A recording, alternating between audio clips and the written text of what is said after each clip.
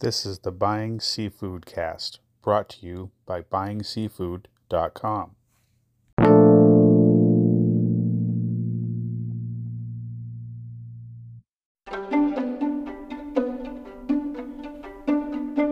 Italian Americans often celebrate Christmas Eve with seafood, and my family was no different.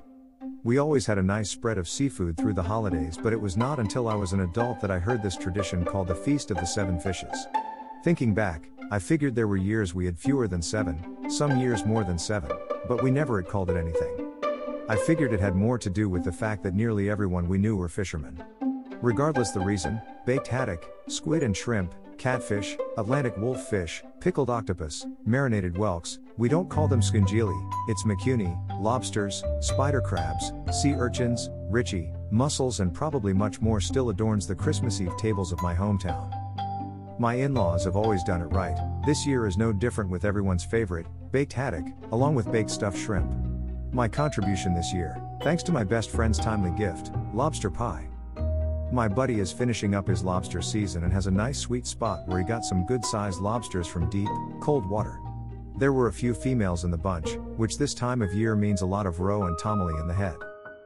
These beautiful-looking lobsters courtesy of Steve Amaral of the FV Cabaret. Finally, a chance to break out my Gorton's Fisherman Pot. After steaming them for about 15 minutes in a mix of white wine and salted water, I let them cool a bit before getting to work shucking the bugs. It's been years since I've had to shuck this many lobsters, and in the winter the shells are hard and the spines are sharp. If you have only experienced summer lobsters with the softer shells, sometimes filled with water instead of meat, these winter lobster take more work.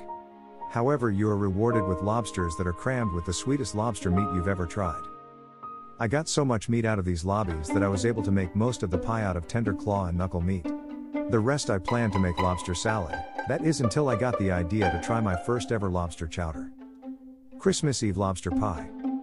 4 to 7 lobsters picked of all meat and any tomale and roe, coral 1.5 sleeve butter crackers like Ritz. Herbs, tarragon, dill, fresh parsley, paprika. 1 to 2 stalks celery chopped fine.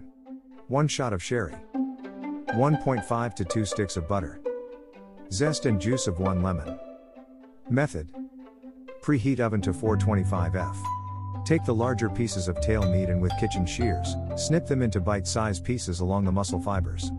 You can do the same to the claw meat or leave them whole. Melt some butter in a frying pan and sauté the celery until soft. Deglaze the pan with a shot of sherry, and as it boils up, add the lobster and mix thoroughly before turning off heat. You don't want to cook the lobster again, just incorporate the celery and all that sherry butter. Let the lobster cool a bit and absorb some of the pan juice.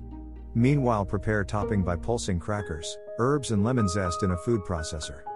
Melt a stick of butter in a medium saucepan along with some of the lobster tomale and roe that has been mixed smooth.